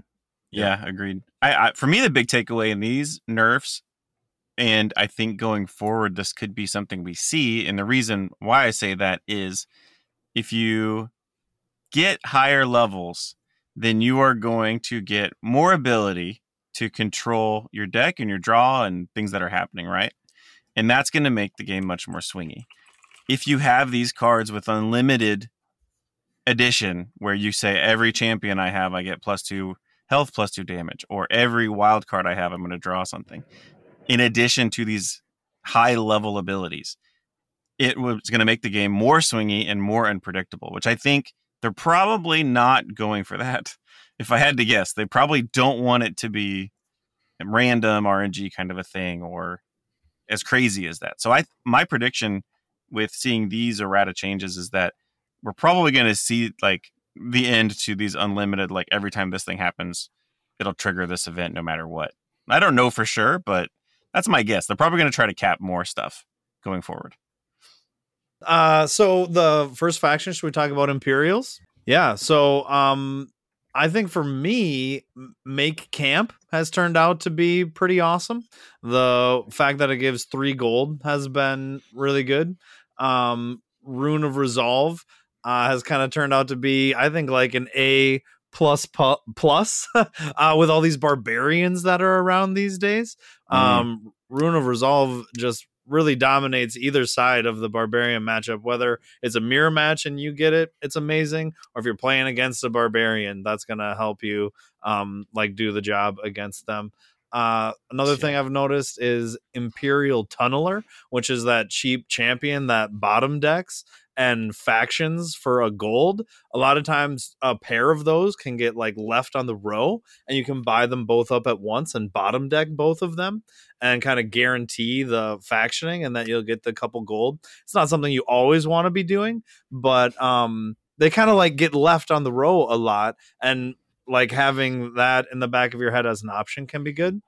And then Lumina, the wizard that gives you gold, health, and draws a card, and factions to draw a card. At first, she seemed like kind of just okay, but I've actually come around to like her quite a bit. I feel like I'm almost always factioning with her and drawing off the faction ability, and it's just like cards, and then you're just off to the races from there. All right, I'm going to piggyback off this. One thing on the Tunneler, agreed. He's good, and although Chris gave an interesting situation where you might get 2 of them and be able to bottom deck both of them, rather than that, if you're into Imperial in your deck already, just getting 1 Tunneler at the bottom of your deck and knowing that you have another Imperial in your deck that's going to be drawn, or if you're playing a wizard or a ranger or something and you can cycle your deck and draw an Imperial on the resulting shuffle. There's a lot of different ways you can hit that Imperial Tunneler is what I'm saying, without getting 2 Tunnelers. Also, you said Lumina, she is better than I thought. She was actually my least. I forget what I gave her, but I might have even given her like a C or a B- or something. But she's good. She's awesome. She doesn't kill your opponent, but she'll help you win games if that makes sense. She's really good. For the rest of the Imperials, I thought they were all good, and I think I said it's my favorite faction of the new cards, and they're good. Rune of Resolve, I knew was going to be incredible, and it's just amazing. I think all of these cards are super strong. So that's my reaction to the Imperials. Yeah, I think one card that was kind of a standout for Imperial was Make Camp. It was one that I thought was a pretty decent card. I'm almost always buying that. It's a very efficient card. Like Rune of Resolve and some of the others you're talking about, those are more expensive cards. They ought to be really good cards, right? So they're not surprising or anything to me. I do like the synergies with like Mariglow and Roland or any of the like prepare champion stuff. Like, but if you can get Mariglow and Roland, that's like 20 damage out of 2 cards because they're just literally preparing each other back and forth like twice, you know, plus their base damage. And if you get another card on there too, like it's nuts. Or Lumina, or Lumina and just time draw I did it. that. Yeah. First time I did that, I was like, holy crap. Like I was kind of expecting some of that stuff when I was buying it or whatever, but it was kind of like, I didn't realize it'd be this much damage. Can we say Roland is the best champion in the dungeon set? I don't know. Probably. He's pretty good. I think I can say. I think I could. You could make an argument that he's the best champion in the set. Interesting. I hadn't considered that, but yeah, you could make a case for it. I mean, I feel like I'm always shooting for him. I wouldn't argue too hard against it. That's for sure. He's got a good sword grip. That's for sure. Yeah. Sammy, how about you? What are your surprises or thoughts on Imperial? I feel like you guys really have covered the major bases of super strong class, and really have enjoyed having more prepare in the deck. I think that's a lot of fun. And then they kind of stuck with the classic hits from there, getting a lot of heal, having those combo cards, and having a decent amount of draw. And it just made it really, really good. And I think they had a little more heal plus economy stuff, which in dungeons made it strong. But as far as, I don't have a ton of thoughts to add as far as like what was surprising or what was best from there. So what do you guys want to do next? Guild? I do think there's a little more like base healing on the Imperial cards with this set. Mm-hmm. Yeah, it seems like it. We might have said that when we went through the preview or whatever, but like that's just another thing to say. Like it's nice to have it not have to faction to get that healing, that you can buy it just for the healing.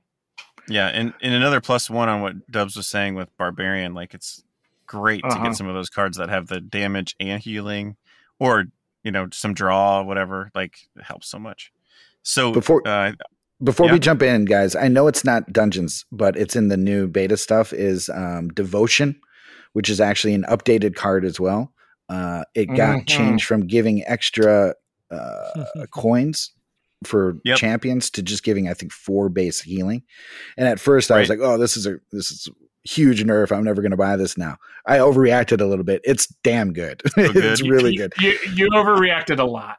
I did. Well, I'm just because it is worse. It's still worse than it was. It's still worse than it was, but it's good in ways, and it's really good when you use it with the Barbarian. Barbarian really likes it, and the Soul Wizard loves that freaking card because you can just channel with impunity, and that helps you draw, and it gives you healing, and it's an action. Like it's a really good card. Anyways, that's just an honorable mention for I didn't surprise. think about that. That might make that a more viable build. It is more a lot less of a glass. Yeah, it's a lot less It's of a awesome. glass cannon now. So, what's next, guys? Guild? Are we going to talk about Guild next? Yeah. Why don't you start with Guild? Okay.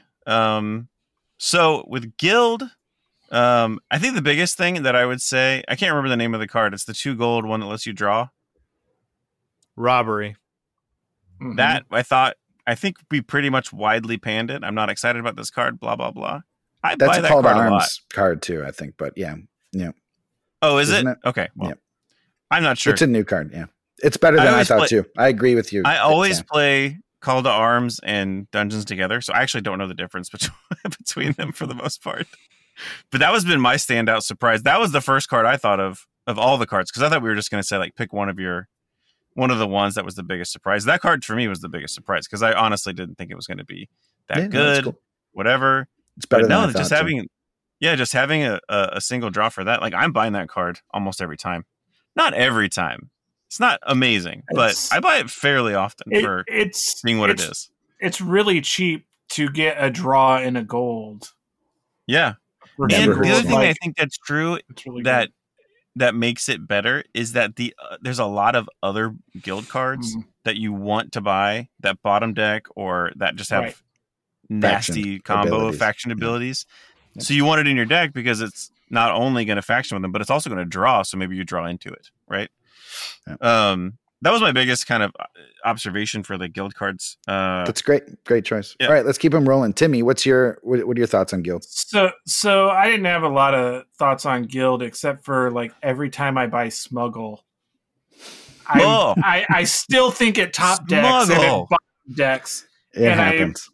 And so like I feel like I felt like this card is really, really good. Not like A+ or anything, but like this is a really solid card.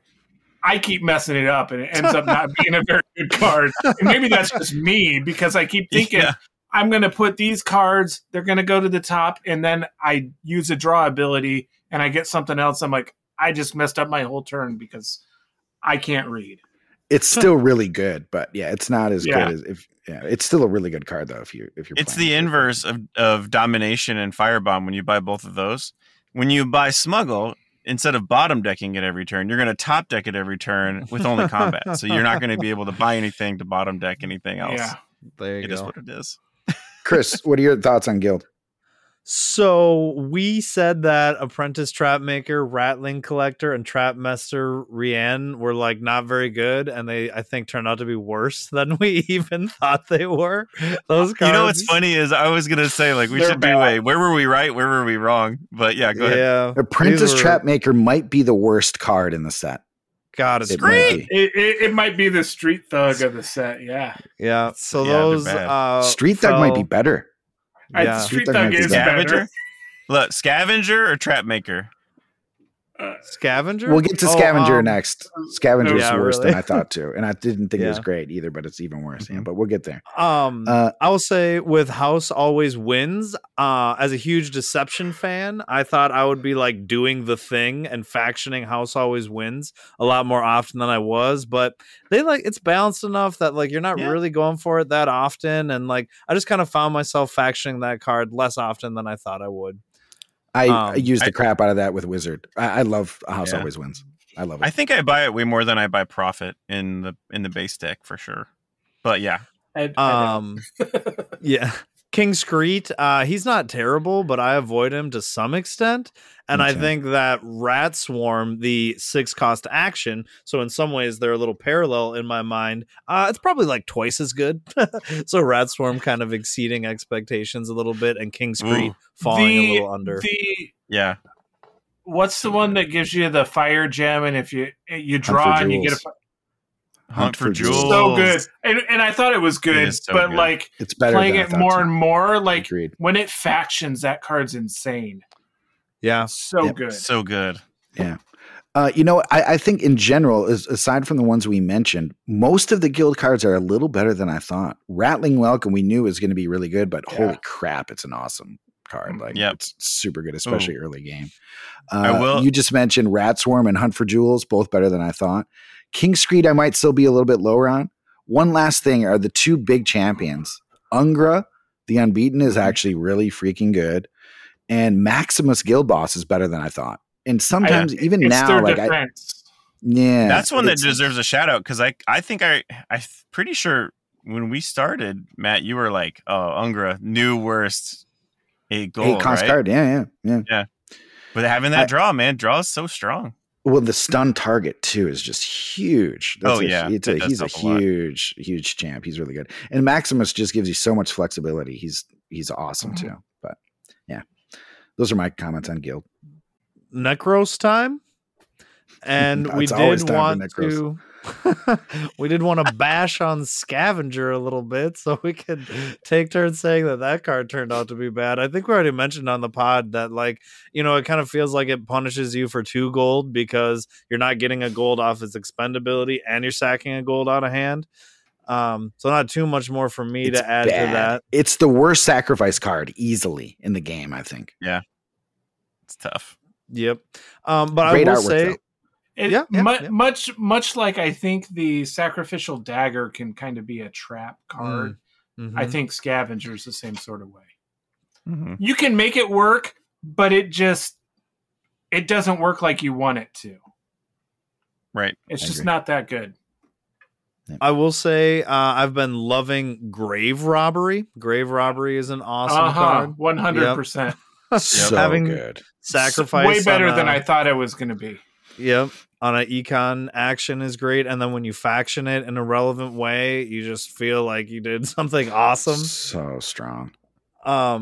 Soul transfer, Rob kind of mentioned the fact that like you can use it to buy a thing, and then the thing that you bought you can sacrifice to put on top has been really nice. The interaction of both of those with grave robbery and doing more top decking stuff is cool. That segues a little bit into Last Embrace, where I've had some cool turns. The thing with Last Embrace is that you sacrifice it and it brings the champion straight into your hand, so you can really make like some like desperate gambit plays at the end of the game to like KO punch someone out of nowhere off of Last Embrace.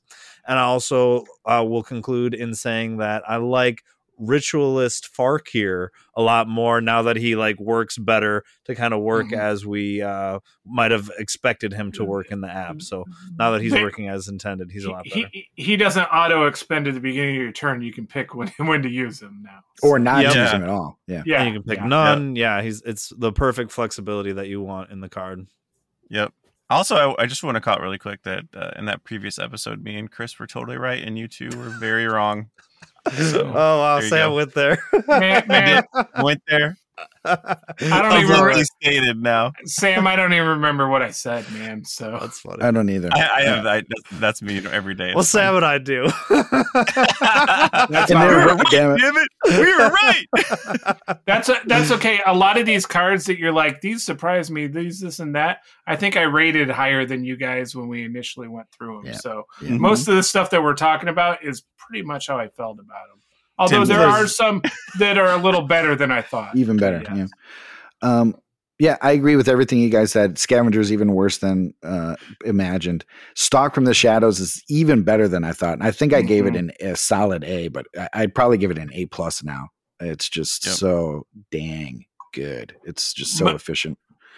Most of the acquired at bottom are real, and we said they were going to be good, but like it's even better. Like just I feel like I wanted to talk about that. The best ones.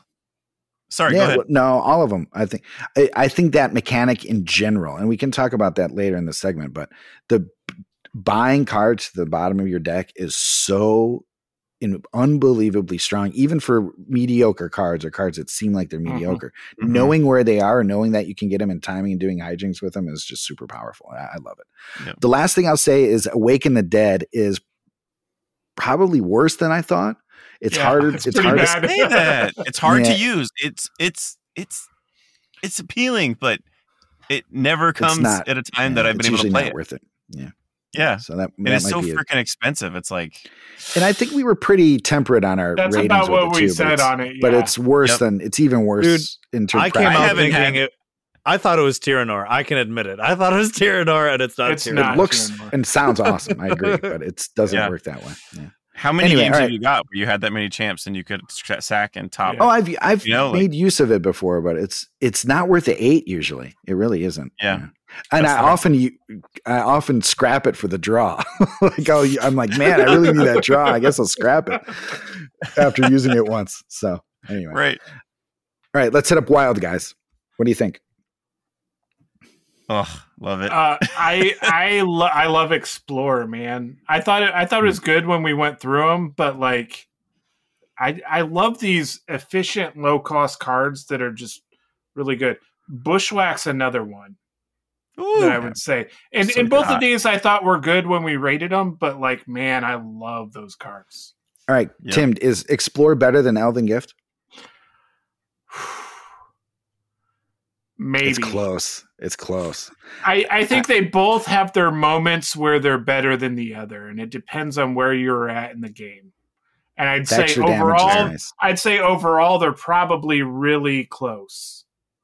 Yeah. Gift is so good. I don't know the answer either. I was just asking it because it's a good question. Guys, I want to jump in for the spirit of debate here a little bit, because I want to preface this that I'm ready to get dogpiled a little bit here, and I also want to set the expectation that I don't think it's bad. Explorer is not bad by any means. I'm not trying to say Explorer is bad, but I think Explorer is a little less good than I thought it was. I was looking at it and I was like, this is the set's Elven Gift, and it's going to be insane.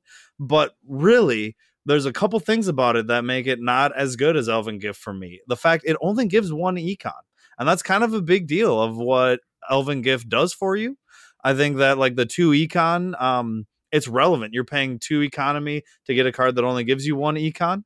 And then I also think that the fact that it doesn't give you the option in game right now, like missing that flexibility of choosing not to be able to draw, I think makes it less good than Elven Gift as well.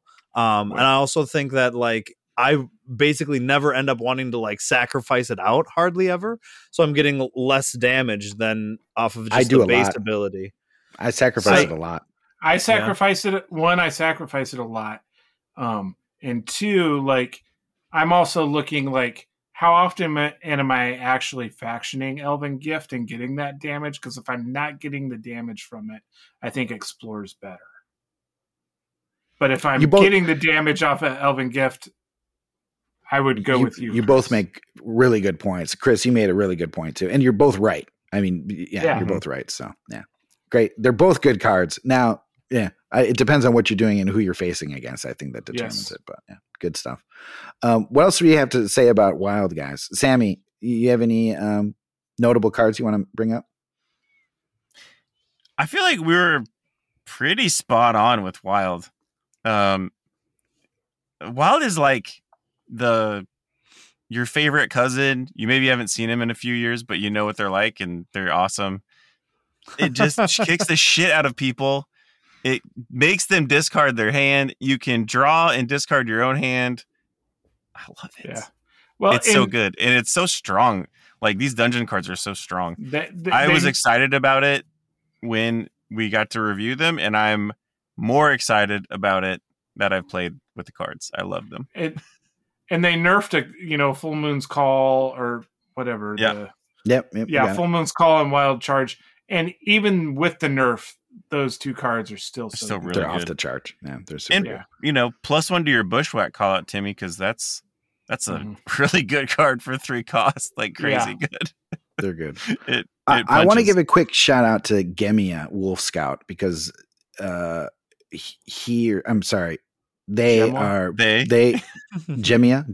is it? Sorry, it's an L. Gemla is better than I thought. Gemla's a pretty good card. Just solid, especially if you're into that. Yeah, it's better than I thought. Oberon is also better than I thought. He's still a luxury if you can afford him, and he doesn't always work right away, but he can do crazy. Especially if you can stand him up again. Holy cow, he does crazy work. Finally, I'll say Chor the Underdweller is also better than I thought, just because of that bottom deck. He was on my list. Mm-hmm. He's a big body. He's not flashy, but he's got the numbers where you want the numbers. And because he goes to the bottom deck as a guard, he can kind of come to your rescue a little faster than guards can tend to. Yeah, that's a good call. He's a solid piece, just, decent damage, decent guard, and he comes right into play. That's awesome. Yeah. All right, quickly, let's go through the character upgrades, guys. Can we all just agree that Ship in the Bottle is probably a little over P and maybe the best character upgrade card in the set? I would agree. Absolutely. It's so good. I think they might have to nerf it to only giving 2 scrap for 2 rather than 3. That might be a good 2 cost. I don't think it's too good that it necessarily needs a nerf. I just think it's really good. It's super good. Like you have to choose it basically, or you don't have to choose it, but if you don't, treasure map is shit. So that's the thing. Even if Ship in the Bottle wasn't good, you'd still pick Ship in a Bottle, but it happens to be really good. So I think they're going to end up buffing treasure map is what's going to. They will. I hope so. Yeah, I loved Ship in a Bottle. It's awesome. It's not flashy. It's just econ, but you can get off to such a crazy start with it with the wizard. It's insane. All right, I think we're all in agreement. We don't have to talk about it too much. What are some other character upgrades and stuff that you like with the new set? I have to admit that I've kind of only tried out one of each upgrade, basically. As far as getting to level 14, I haven't had a chance to try a lot of them. So Imperial Sailor was the route I went there, and I've liked it. I think that's better overall. Yeah. It's really Yeah. That's the cleric one that lets you interact with the market a little bit, which is really sweet. For fighter, I actually do have one with cutlass and one with bottle of rum. I'll turn it to our fighter expert for an opinion there. What's your take on those upgrades? I think the Tim? cutlass is better. Yeah. I've tried both of them. I think they can both be all right, and neither of them is like super awesome, amazing. Like you're going to be screwed if you don't take this card. But Sure. I think the cutlass is better. Did you cutlass your shield bearer? Yeah, I've that's done a that. great move because it'll thin your deck down and then makes your shield bearer actually do something. Yeah, Yeah. and then Some you have extra a thin down damage deck. Yeah, that's actually an that interesting turn. thing there. Let's just say too, I think the best update to the fighter has been the knockdown ability, right? Which is Yeah. Absolutely. it does It gives 3 you- damage. Yeah, it's the same as what it was, except for when you Expend. expend, you do 2 damage to that target.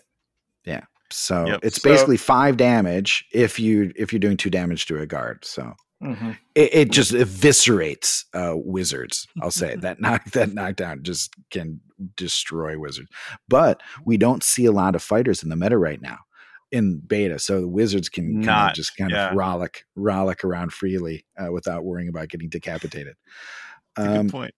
I think Any other- Ranger's Yeah. kind of an open and shut case because the parrot does not compare to Spyglass, where Spyglass lets you draw a card. Yep. And then for Thief, I thought it was kind of settled with Hook being the superior option, but I've seen Noodle playing trick dice on at least one build, and I know enough to trust what Noodle's up to, at least to some extent. So I think there might be something there with the trick dice. I originally, when I was first like leveling some characters up, I thought the trick dice was way better than the Hook. Yeah. And then I kind of like, I looked at it, I was like, situationally, I think the trick dice can be way better, but it's a lot trickier to play them. Ah, there you go. Mm. See what you did there. Because just you have to love- be, you have to be real careful about your deck flips and some of that stuff with them. Because Sure. there's no May or anything about it. Yeah, and you might gotta actually do not want to. Yeah, you might end up not Yeah. using it. Now, then Oh. that's the good thing about the Hook is you'll always use it for something. Right. And sometimes you actually, I've actually, especially early game, I'd like that draw on it if you need an extra I gold or draw something with to it buy. more than I discard with it, honestly. Yes. For the Shadow Yeah. Mask interaction, particularly, is what I wanted to call out with Yeah. Hook. Either Mm. you're like doubling up your discards, or you're doing something nice with your Shadow Mask, or whatever. There's a lot of nice interactions there. It's awesome. I have one off question for you guys too. It's not with the new stuff, but it's with one of the changes they made with the Ranger. I know the Ranger upgrades weren't super exciting. Have you have a chance to play with the new compass though? Because you get to draw like 4 now or something, right? Don't you No, draw? I haven't played No. with it. Yeah, haven't touched I it, want to try yeah. that out. I saw some people using it. I haven't tried it either. But I There's think that'll be an possibility. I interesting- mean, there could be something there for sure. I haven't tried it. But I haven't played the- much Ranger at all, to be honest, in beta. Yeah, me either. Yeah. But I well, it think started that- broken and then yeah, I think the change to the quiver is a really good change, though. I agree. I agree. Yep, Yeah. I agree. It's what it needed. It still feels like the Ranger. The Ranger's still pretty good, and it's just enough of a slowdown to prevent the bad Yeah. stuff. I'm gonna when I get time because I haven't been able to play it very much to be honest. But when I get time, I'm gonna try a Ranger that's got the snake pet and the compass, so you can take more advantage of that. And get the cycle parrot and too draw. while you're at it. Why not? Let's go parrot. Let's just do a That parrot suboptimal is all the such way. garbage, man. What a I what a bad upgrade. I had a quick closing thought perhaps about the flavor here, by the way. When this all kind of like came out at once, I was like, none of this makes sense as being in a dungeon. This is all like Yeah. weird. Why is 'Cause there a it's parrot not. in the dungeon? It's the watery Yeah. graves. Watery This is associated Yeah. with watery graves. So if anyone else was curious why this is also pirate themed, it's that watery graves, you pick one of 4 different ships. And by the way, spoiler, there's 4 different factions. So I think each faction has a ship associated with it. And so that's Oh. kind of how it all comes together. So you're like on a ship, and that's how you're getting the upgrades that you're getting. Did you see them play? Did you see it on stream or something? How No, do you know they, that? No. they talk about it. There's some artwork On on the the Kickstarter, yeah. Oh, I didn't catch that. Yeah, Nice. read this That's stuff. cool. Yeah, This is in the updates, I think. I perused it. All right, I think we hit all of the characters there, didn't we? We talked about the fighter. We Yep. talked about the cleric. Briefly. We Barbarian. talked. Oh God! so Do we good. even want to open that can of worms? Oh, Oh, the barbarian. We can talk about the barbarian next time. Yeah, I Let's agree. do that. Okay. Yeah. All right. Yep. I think that's a good place then to wrap up Card Talk.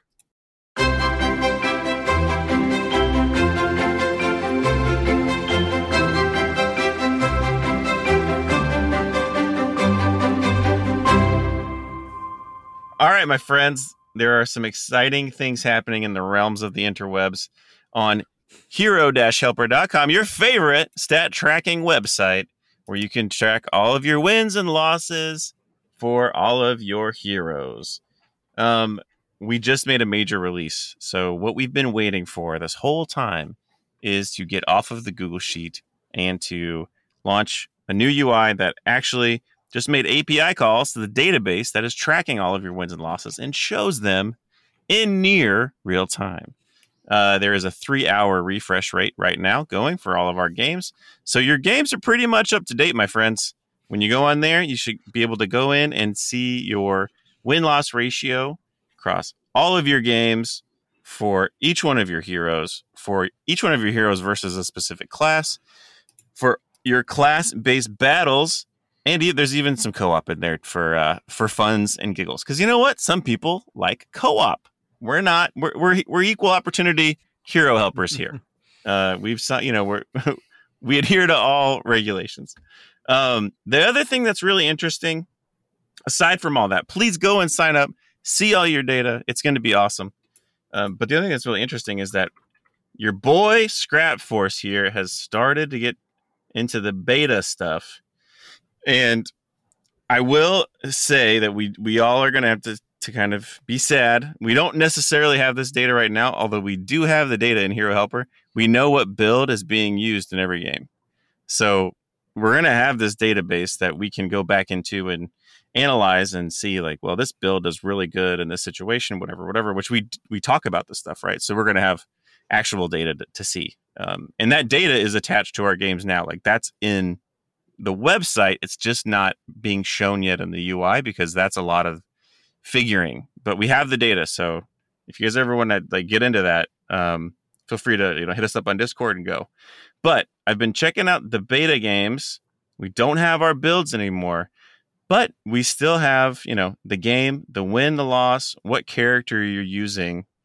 And I have gone ahead and modeled the objects. I know that's getting a little weird techno speak on you guys, but I've gone ahead and modeled the objects, which means that I should be able to start saving that data to the database if all goes right. Wow. Once I can just write the call to Wise Wizards for you and to pull in your games. The other thing that's really exciting about that, my friends, is that I can make that API call with the same authorization token that I use to make the API call to get your current games. So the production and the beta server have the same authorization service. I don't need to I don't have to have you guys sign up again to start tracking your beta games now, right? So the same sign up you did to track any game works. It's going to work for beta. It's going to work for production, which means for you guys that have registered, if you're in beta, it'll automatically start tracking your beta games as soon as I can get it live. When that is, I don't know. I got to get like a free 8 hours on the weekend sometime, and that's going to be tricky. But that is the Hero Helper update for you. I'm very excited. I hope you're very excited. And thank you guys all for using it. And of course, if you have any feedback about the site at all, please send it over. We're slow because we're all volunteers, but we're definitely working on it.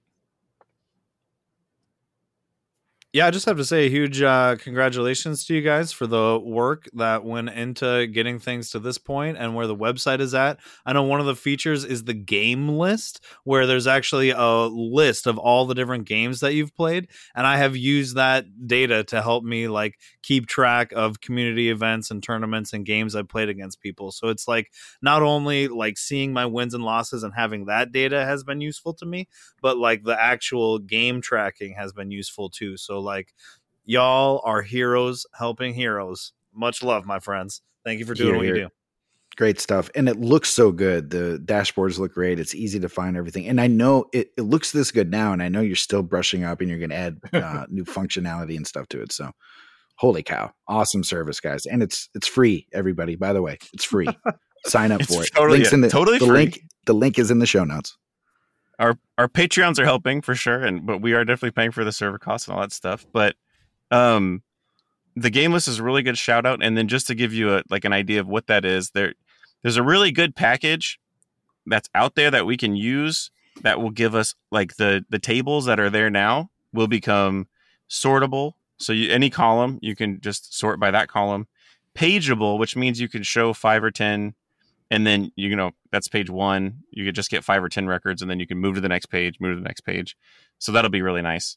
Searchable, when there's going to be a search input, any word you put in there, that word will come and it'll auto filter that way. And then the next thing I really want to do, because right now all the data is like everything. It doesn't go by level, but then we can start doing some check boxes and have some like options, right? So I want to see only level 12. I want to see filtered queries. Yeah, some custom filterability. Exactly. Fun so stuff. That's once we get beta data saving, then that's the next thing we're going for right there. Great stuff. Thanks for your work. And again, check out the link in the notes and sign up for Hero Helper today. Woo!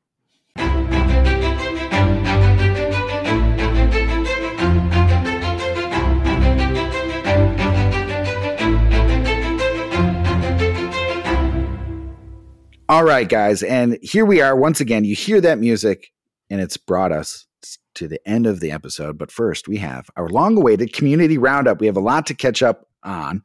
So let's jump right into it. Tim, you're going to lead us off with Tavern Brawl. Yeah, so we are finishing up week 2 of the Tavern Brawl, season 4.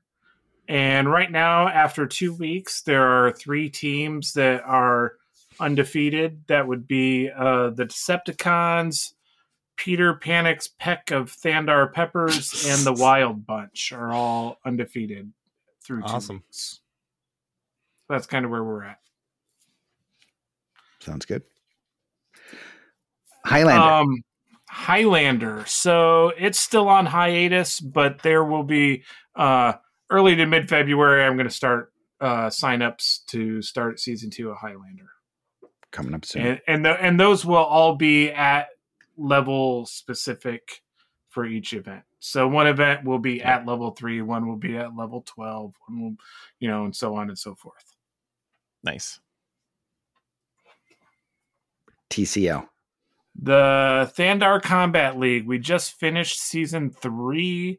I have not had time to go through all the results and set up the promotions, relegations, that sort of stuff yet.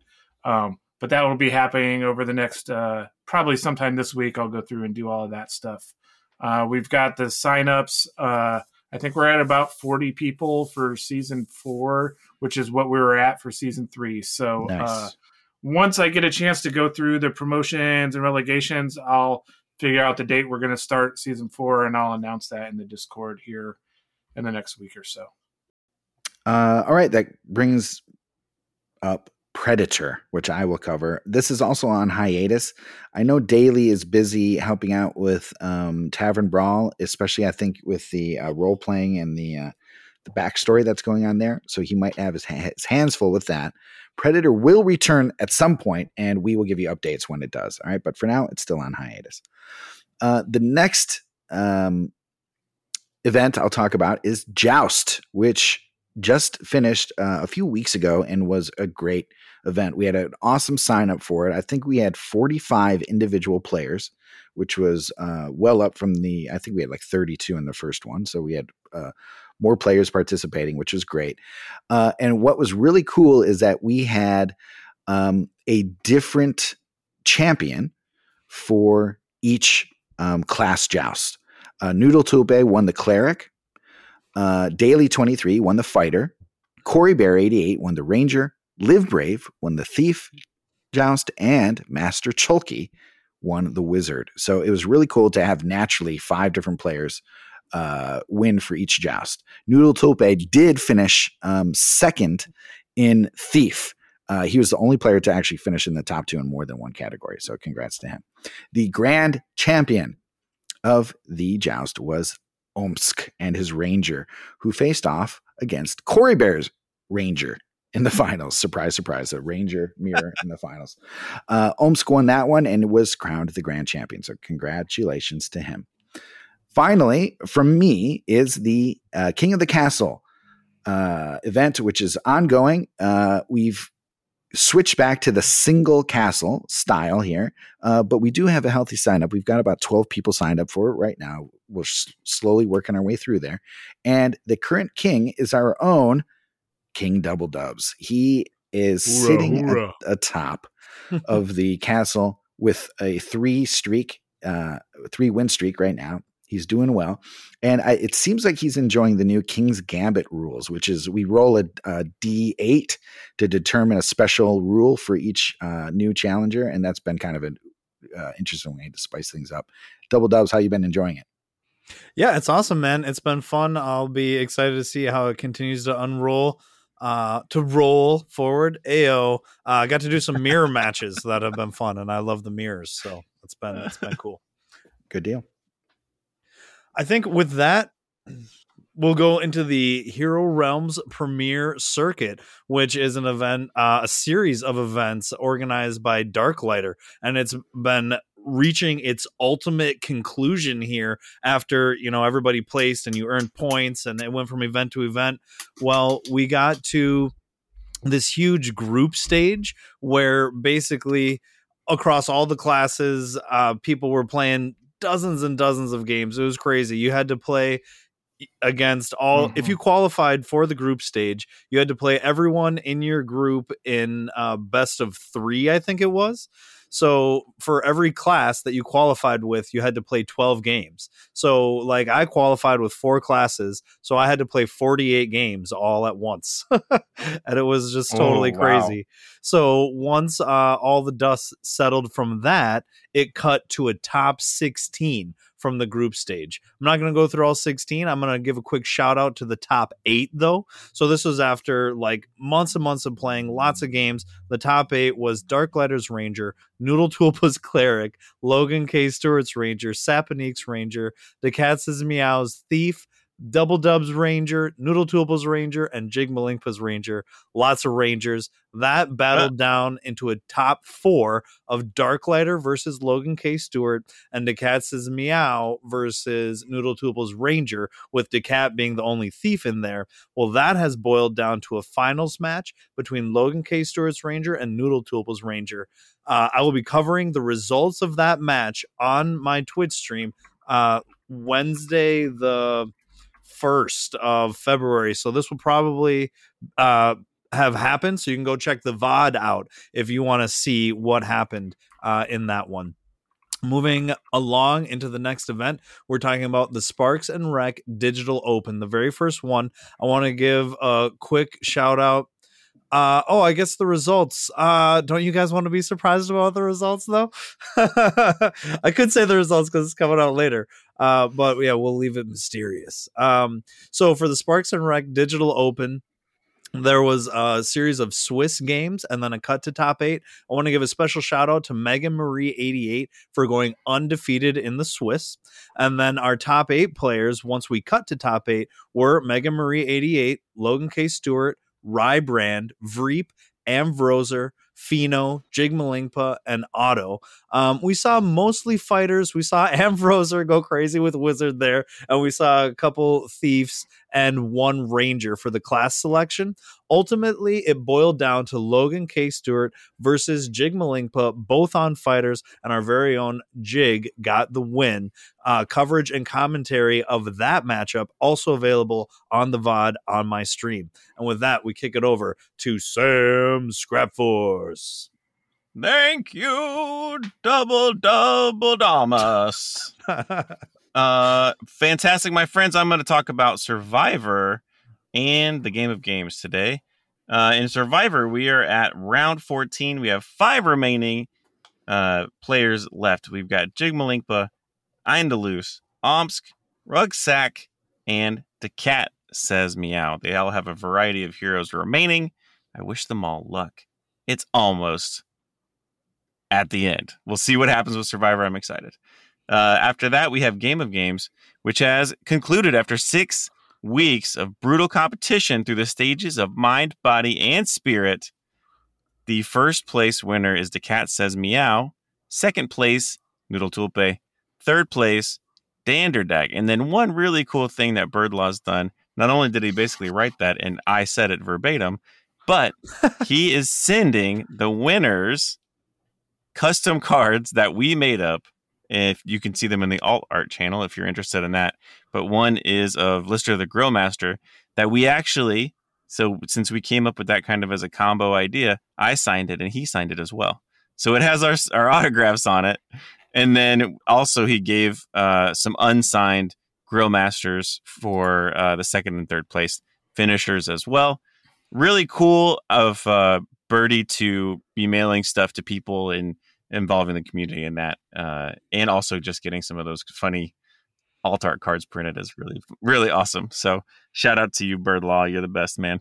And also shout out to Dilly23 being one of the main co-organizers of that event. You guys did a great job. I'm listed as a co-organizer, but really I was just there to like give crazy ideas, and then Birdlaw and Daly did all the work. So there you go. That's that, my friends. Love the community. Keep it going, fellas. Great job, guys. We just blasted through all of the community events that we haven't updated in the last since the last episode before the new year. Congrats to everybody. Thank you for your participation. Remember to check out the community event primer, which is in the show notes. It's a link that will take you to a page that gives you not only the rules for all of these different events, but sign up links, rules links, and page links if they have individual pages. So you can find all of the information in the show notes.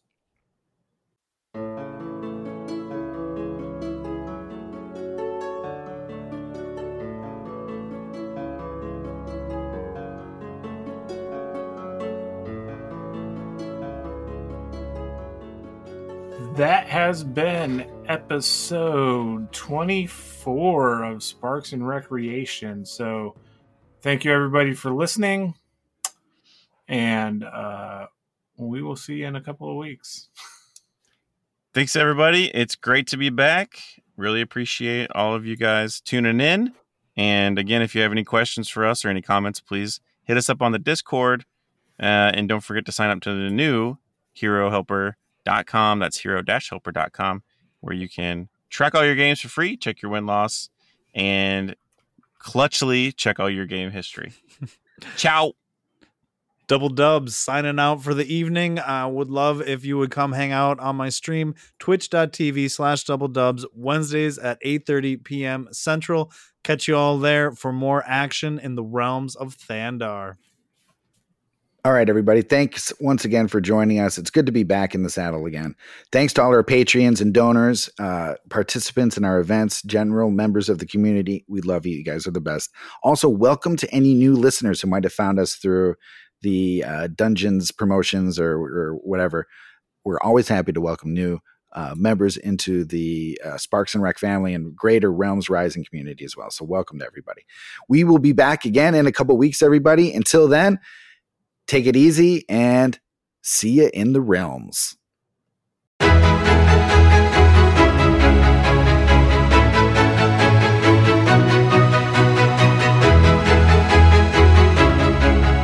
made it to the end of the show.